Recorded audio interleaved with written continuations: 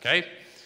And then it's going to talk to us about some more promises. And we have ceased fighting anything or anyone, even alcohol. How many of you have had that experience of fighting your urges to use? How many of you found out that that wasn't a good plan?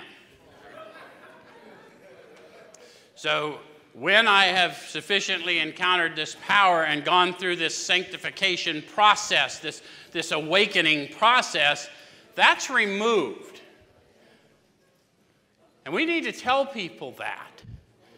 Because it ain't about parking your ass in rooms, guys.